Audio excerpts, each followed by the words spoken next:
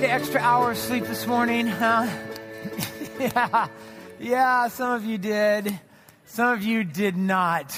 But we're glad that you're here all the same. So we are starting a new series this morning. We're going to take 4 weeks to be in the Old Testament book of Habakkuk, and then we're going to do a little Christmas stuff. And then it's going to be 2014. So just, you know what's coming for the rest of the year here.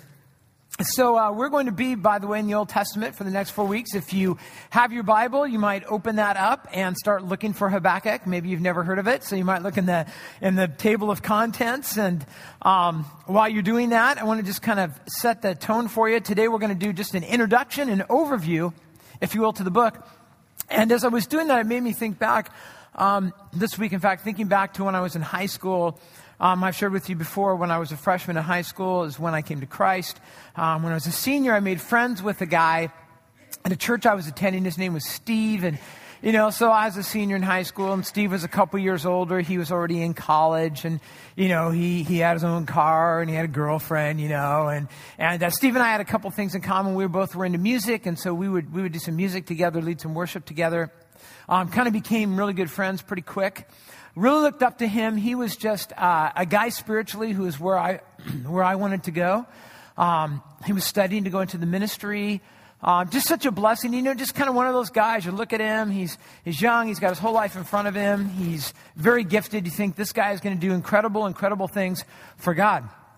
At our church, we had a evangelistic crusade. So back in the old days, I don't know if you had this experience. These guys would travel around the country. They were evangelists, and they would come to your church, and you would meet for 7 nights in a row. And they would just basically yell at you for 7 nights in a row, and they'd have an altar call, and they'd scare you so much you'd walk up the altar. You'd walk up to the altar 7 nights in a row. Anybody have that experience when you're younger? Yeah, all right. So they're quite an experience. So anyways, we were having this at our church, and we were about, I think, 2-3 nights into it. And after church, the youth group, we went out and had something to eat, and then everybody went home. And that night, as Steve was driving home, 21 years old, his whole life in front of him, living for God, he was driving through an intersection, and there was another guy coming the other way, same age as Steve. This guy's life was going in the complete opposite direction, not living for God. He was drunk, ran a red light, hit Steve, killed Steve instantly, and this guy basically walked away from the accident. And I remember over the course of the next couple of weeks when I would be together with Christians at church, and we'd all kind of had our church face on, and God is good, and we trust God, and we believe God's plan is good. But I'll tell you, when I was alone with my thoughts, I was having a different conversation with God. I was like, God, where were you when Steve was driving through the intersection that night? And how could this be part of your plan? What it seemed to me was that it was very unfair. That it was unfair that someone who had been living for God, that his life would be taken in a tragic accident, and that someone who was just living for themselves, in fact, would be able to just walk away from the accident and seemingly go on with their life. And I don't know if you've ever felt like that. I mean, we could give all sorts of examples, I suppose, in life of situations that seem unfair. You were trying to do the right thing, and yet things didn't go well, right? And we've seen people that's happened to. And I don't know if that's something for you that has been a struggle, but it's something that was a struggle for a man who lived about 2,600 years ago, and his name was Habakkuk. And in fact, he was a prophet of God. And if you have your Bibles, if you never found Habakkuk, so here's how I do it. I just kind of open about halfway through, and then I turn to the right. So usually with my Bible, when I open, I'm in the major prophets. So in the Bible, we have, in the Old Testament, we have our historical books. We have 17 of those. We have the Pentateuch, and then 12 others. We have 5 poetic books, and then we have another 17 books that are prophetic books. 5 are major prophets, and 12 are minor prophets. Habakkuk is a minor prophet. They're not minor prophets because they were insignificant people. They're minor because their books are relatively short. So, for instance, I would not be a minor preacher. But if you go to the right a little bit, you'll get into the minor prophets, starting with Hosea. And you can look around and find Habakkuk. It's 3 chapters, pretty short. We're going to be there for a month. His name means, it's funny, yeah. I don't mean all at once.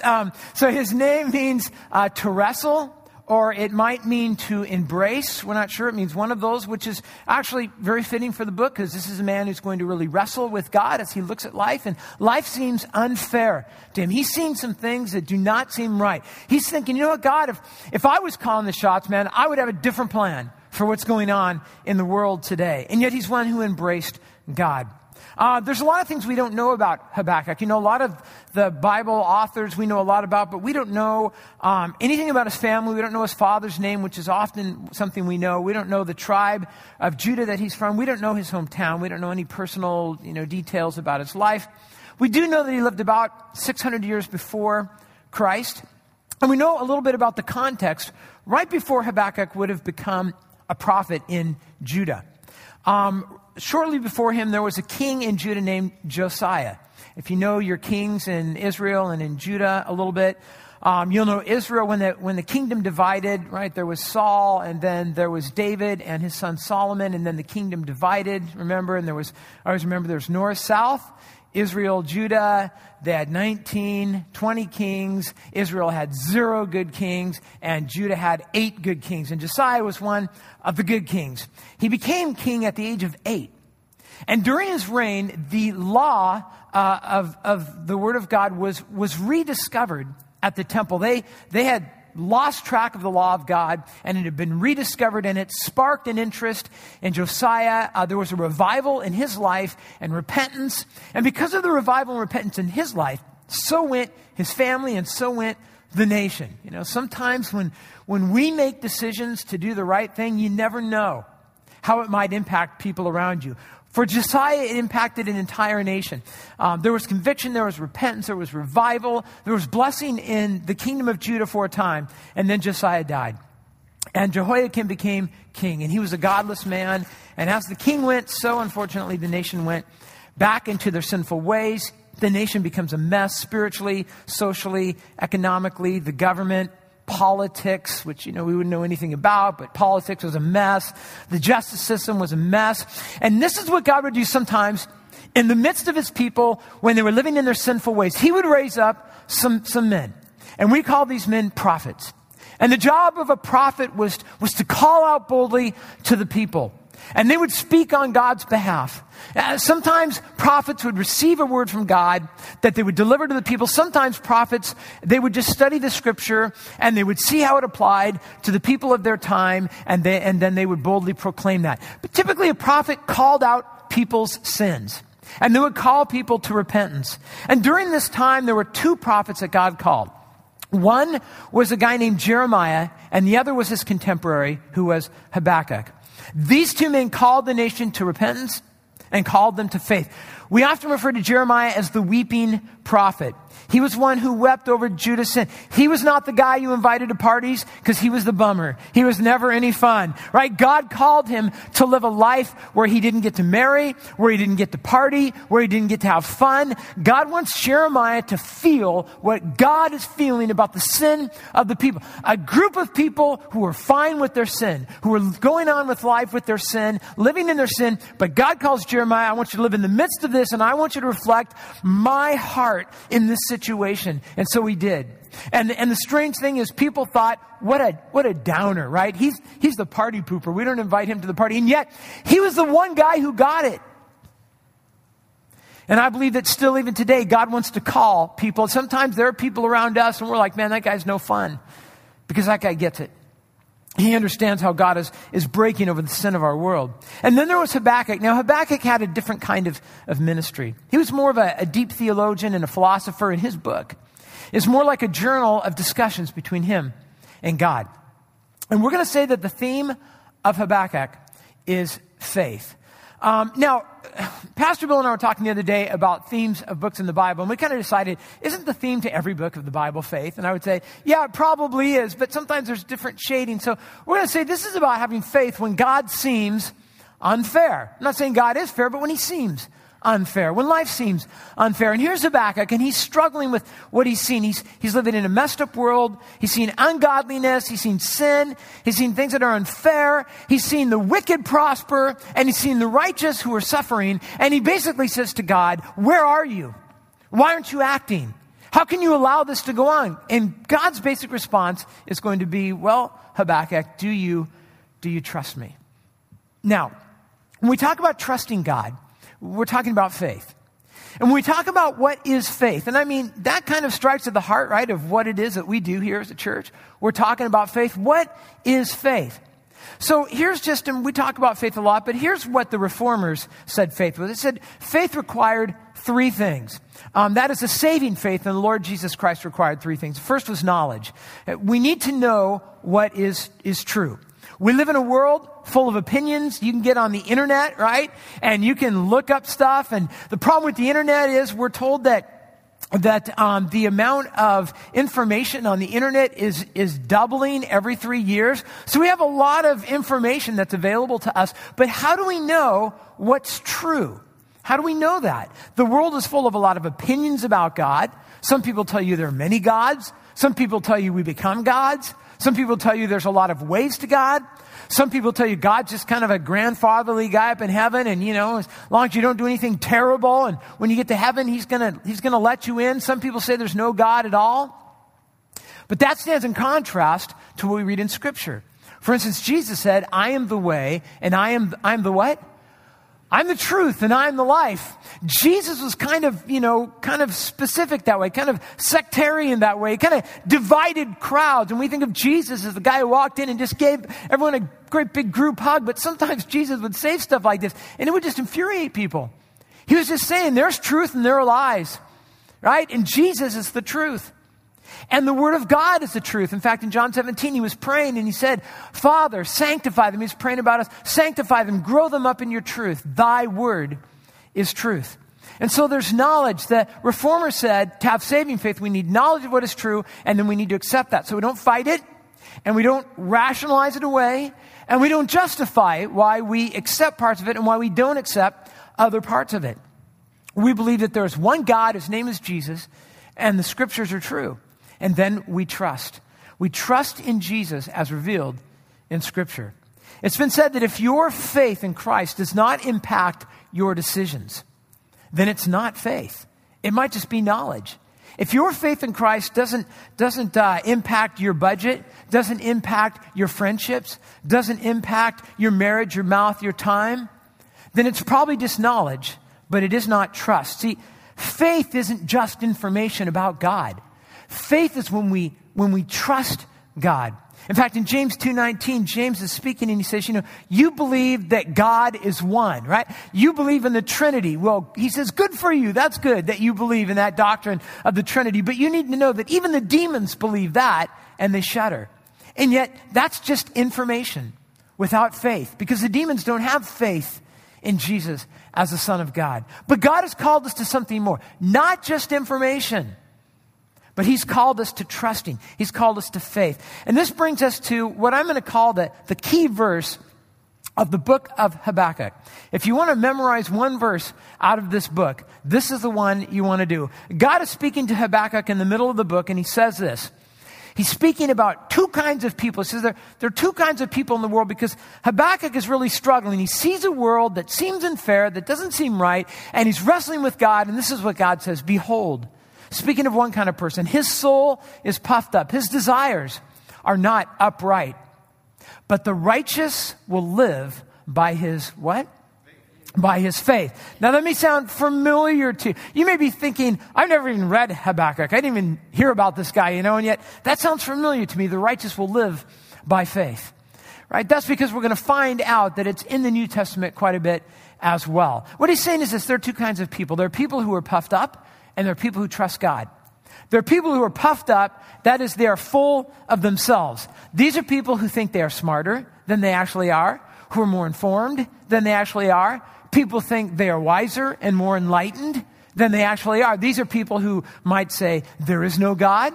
These are people who might say, there are many gods, there are many ways to God. As long as you're sincere, God will be okay. This might be people who believe in the philosophy of materialism. They believe that the only thing to life is what you can feel and touch and what you can see. And when life is over, there's no life after death. But the problem is with puffed up people, they just have faith in themselves. They're guessing that they're right based on their intellect. So they're betting everything on the 3 pounds of meat between their ears, that they've got it figured out, right? And they're betting their entire life on that. And what he says is, the one thing all these people have in common is they're just puffed up. They are just full of themselves. And then there are people that are different. These are people who live by faith. They put their trust in God. They believe in Jesus as the Son of God. We talk, and of course, 600 years after Habakkuk wrote these words, Jesus came on the scene and kind of filled this out for us. These are people who put their faith in Jesus Christ, that Christ came, as Scripture said, and he lived a perfect life, that he had come from God, that he was God. People who believe that he worked the miracles that Scripture attests. People who understand that he spoke the greatest words ever spoken on the face of this earth. I mean, 2,000 years later, regardless of what people think about Jesus, they're still talking about him. They're still talking about his words. They're still writing books about it. They're still doing podcasts on it. People still gather all over the world to think about it, to teach it. Even people who don't believe it still quote him at times. They love some stuff. They don't love other stuff. But it's interesting, just a rabbi who lived in Israel 2,000 years ago, and we're still quoting him all the time, endlessly today. It's kind of an amazing thing when you just think about that. He was poor. He was without social clout and political connections, and yet he changed the course of human history, and there's no doubt about that. He was crucified. He rose from the dead. There were many witnesses. Books were written that we call the New Testament, but countless books have been written since then about Jesus Christ, and more books are being written every day. And there are billions of followers. And on top of all of this stuff, he claimed to be God. He didn't just claim to know God. He didn't just claim to be a way to God. He claimed to be God. And as it's been said, that means he was either the Lord or a liar or a lunatic. And we're faced with that decision. Habakkuk says there's only 2 kinds of people: those who trust in themselves and those who trust in God. So there's Habakkuk writing these incredible words. And 600 years later, there's a guy named Saul. We know him a little bit later as the Apostle Paul. And Saul was a man who was born into Judaism back during the time of Christ. Saul was a guy who believed in God, but he was a guy who trusted in himself.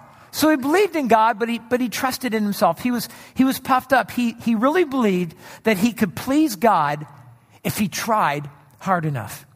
And so he focused on being as moral as he could be and as spiritual as he could be. And he would say that he's pretty sure he was more moral and more spiritual than any other person that he knew during his life. He was a good person. He was a religious person. Every Jewish ritual was one that he observed. He had all the right connections. He knew all the right people. He had the right education. He was devout, and he was sure that God would love him and God would accept him based on how hard he was trying and how sincere he was. Paul said if anybody made a good run at it, just in their own effort, he's like, he was the guy. And then one day, in the midst of all his puffed up, I'm living for God, I'm the man, I know it all, he was walking down the road one day and he had a run-in with the resurrected Jesus Christ. And they had a little meeting. They had a little talk. And Jesus kind of set Paul straight. He kind of, popped his bubble and deflated him a little bit. And it says Paul went from there and he spent some time with some disciples and he spent some time in the Word. And when he was done with this, he was a completely changed man with a completely different view of spirituality and of God. And maybe no 2 verses tell it better than in Romans chapter 1, verses 16 and 17. And this is how Paul puts it. He said, "For I'm not ashamed of the gospel."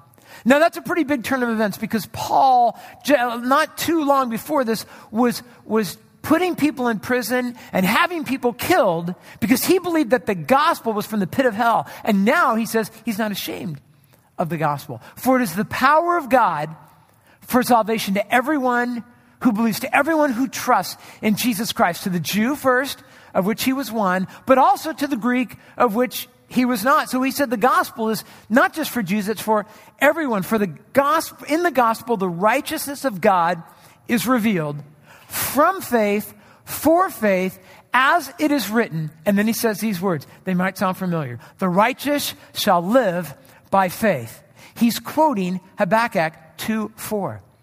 In these two verses that to me really summarize up the theology of Paul, he says, no one could say it better than the way Habakkuk said it 600 years ago, so I'm just going to quote him, that the righteous live not by good works, they don't live by religion, they don't live by ritual, they live by faith.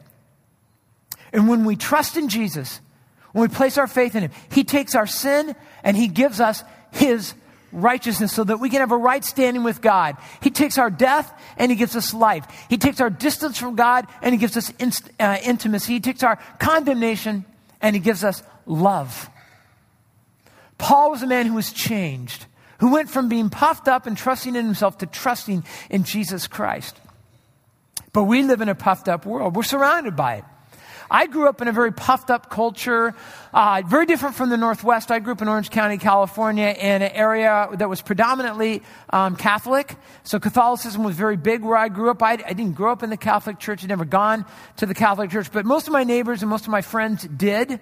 And I always found it was kind of interesting from the outside, being able to see these are people who very much trusted in their own efforts in terms of religion. They had all these rules they had to obey. They had to go to Mass, had to go to confession. I would ask my friends, wait, what are you doing? And, I'm going to go to church and I'm going to confess my sin. And it was always kind of the joke, not just with those of us who weren't Catholic, but even with my Catholic friends who would say, and I'm just quoting them, they would say, well, here's how we do it. We live like hell 6 days of the week, and then we go and we confess and we get right and we're fit for heaven on the seventh day of the week. And I would always ask, what happens if you die on the third day? And they'd say, I don't know, right? Now my self-righteousness was a little different than the Catholics I grew up with because I didn't trust in religion. I trusted in something else.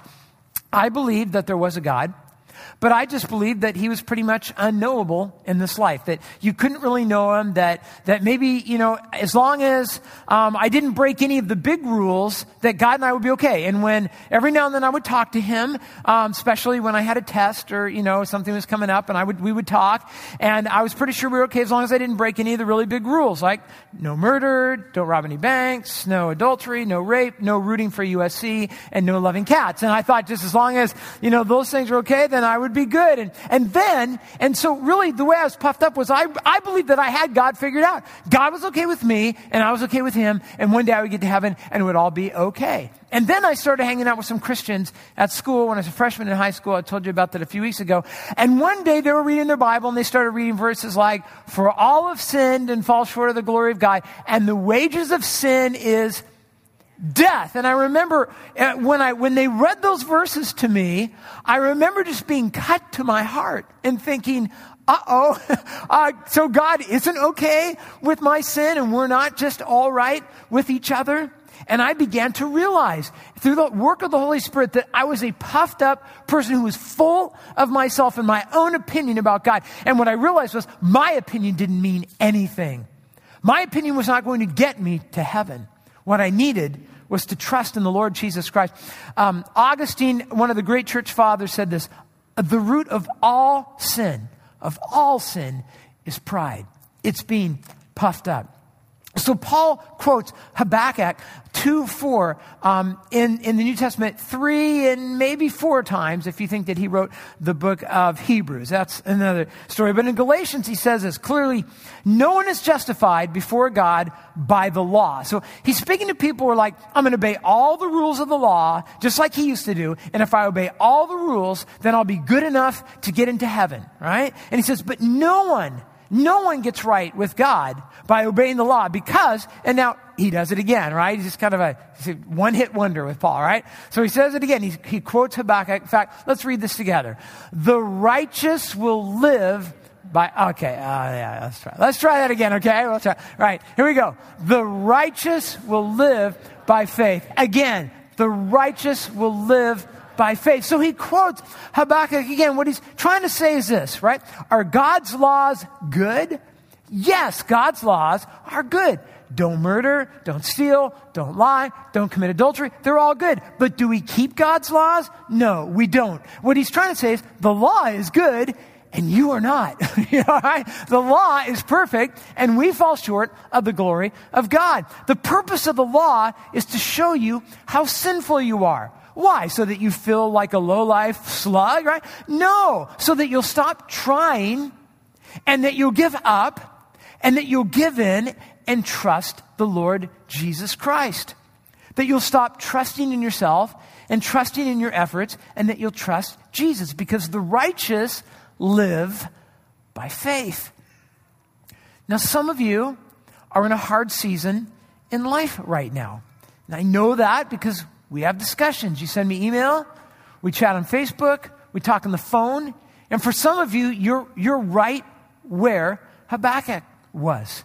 Life seems unfair to you, right? For some of you, and there's just so many possibilities, but, maybe for some of you just feel like, I had a discussion with somebody recently and they're in school and they, their story was, I've been honest. I've studied hard. I have an average GPA. I have friends who have cheated all the way through school, and they're the ones getting the good GPA, and they're the ones getting the scholarships and getting into the good schools, and it just seems unfair.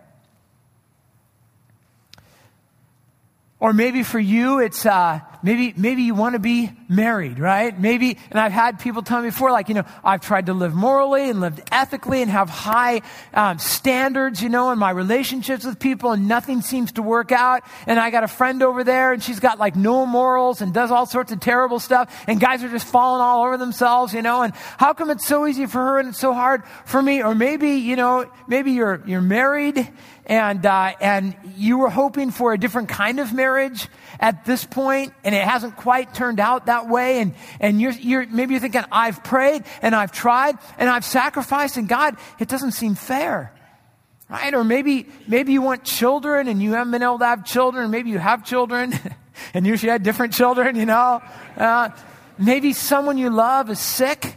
And that just seems real, they're a good, loving person.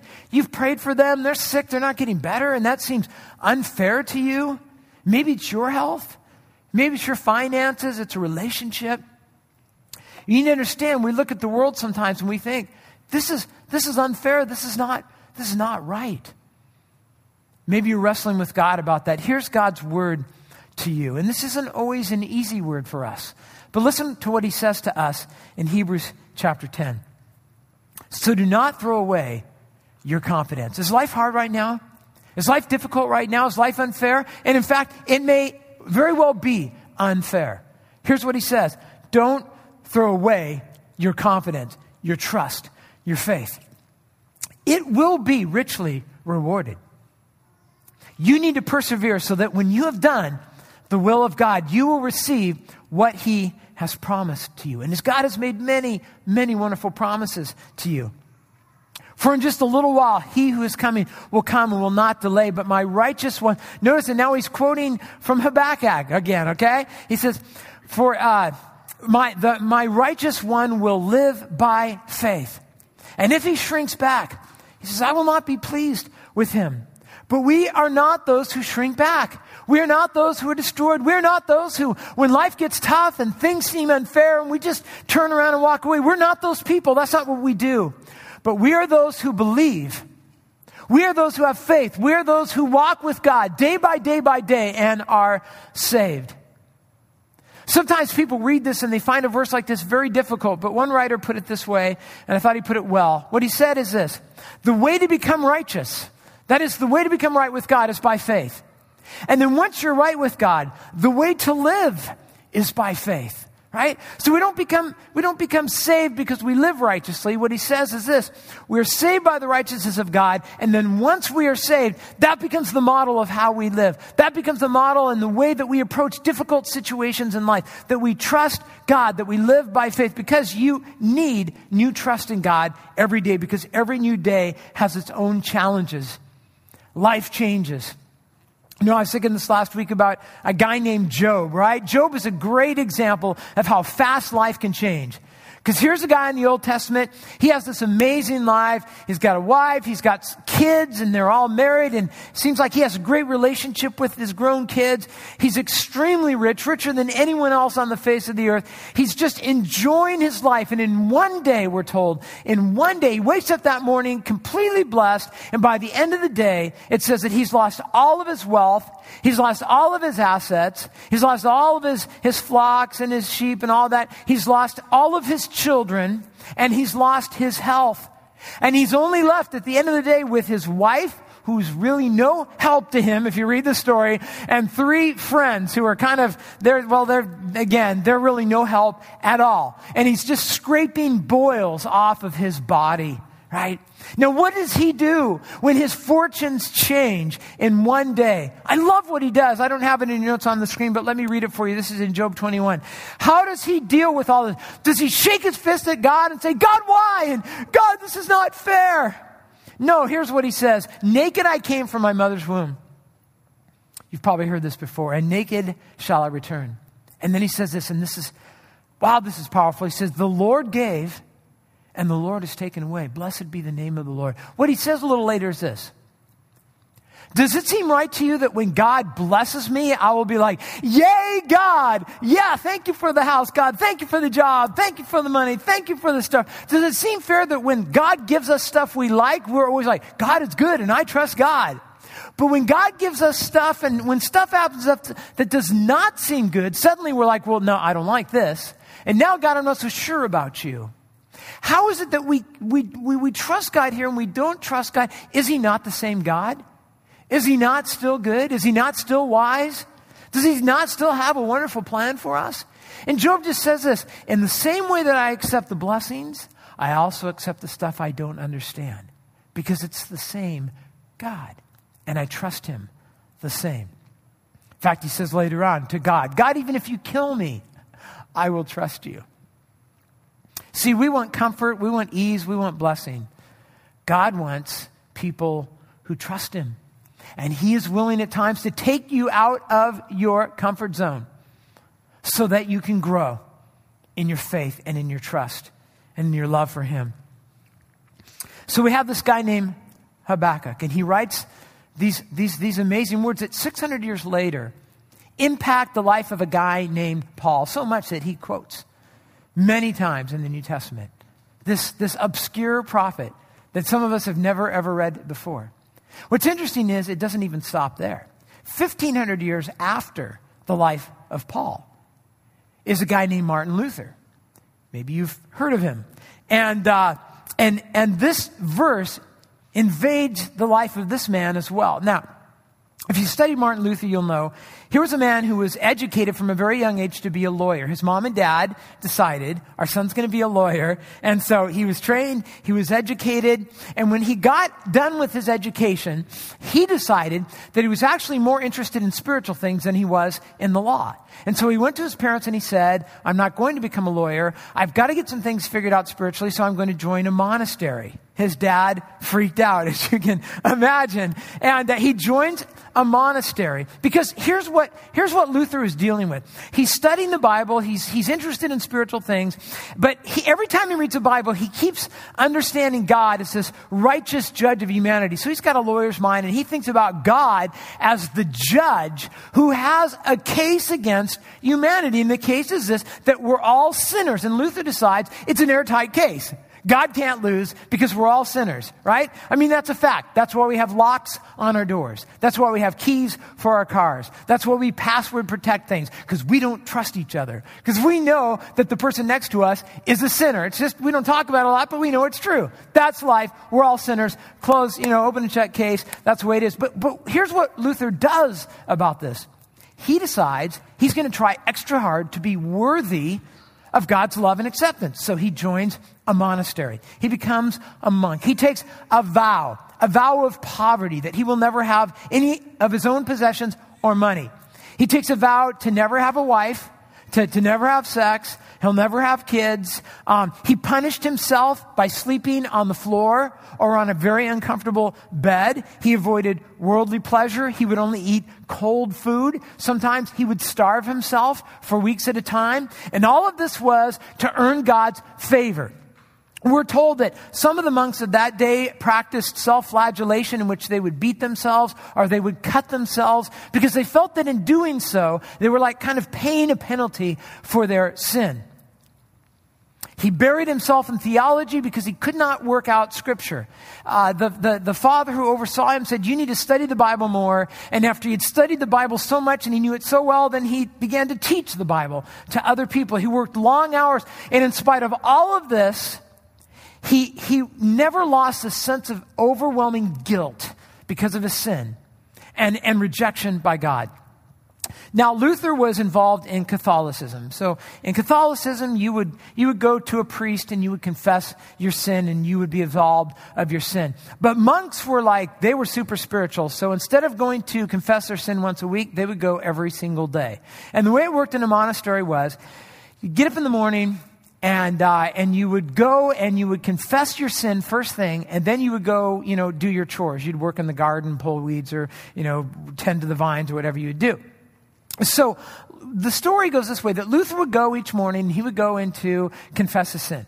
And while he was in confessing his sin, he would keep thinking of more things, and so he would confess them. And he would take a long time. And some of the monks thought Luther took a long time because he was lazy and he didn't want to weed in the garden. But in fact, the truth was Luther just got his depravity and his sin more than other people who while sin confessed and left. But then we're told sometimes, and Luther would say, sometimes he would leave, and after he left, after he'd be walking away, he would realize that maybe he didn't feel sorry enough when he was confessing his sin. Or maybe his motive wasn't quite right. And so he would go back, he would turn around and go back, and then he would confess that the way he confessed wasn't quite right. And then he would leave. And then sometimes after he left, he said, he would leave feeling that he was absolved of his sin, that he was now right with God, and he realized that was pride. And so he'd go back and he would confess that, right? And so this is Luther, and because he really felt like there was no way he could ever be acceptable to God. Eventually, he's depressed.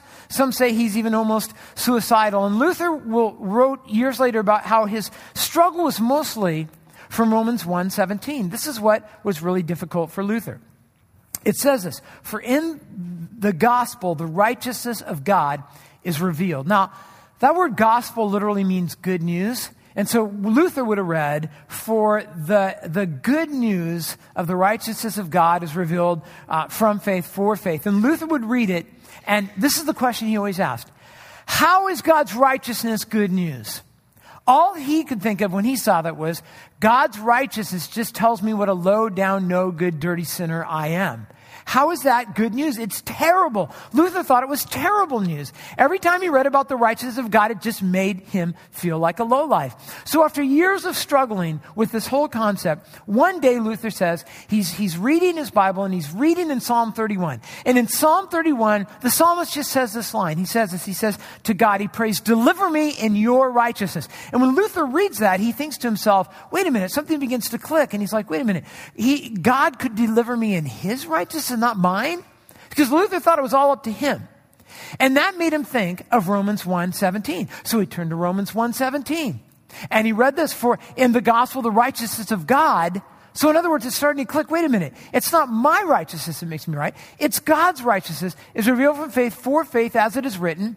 And then he realizes the righteous shall live by faith is Habakkuk 2:4. So he goes to Habakkuk. And when he reads Habakkuk, this is what he writes. I have it in your notes. He says, there I began to understand that the righteousness of God is that by which the righteous lives as a gift from God. It's not earned from God.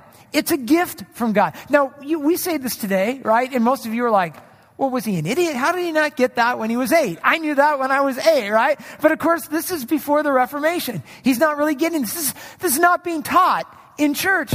So the light goes on, and suddenly Luther realizes, wait a minute.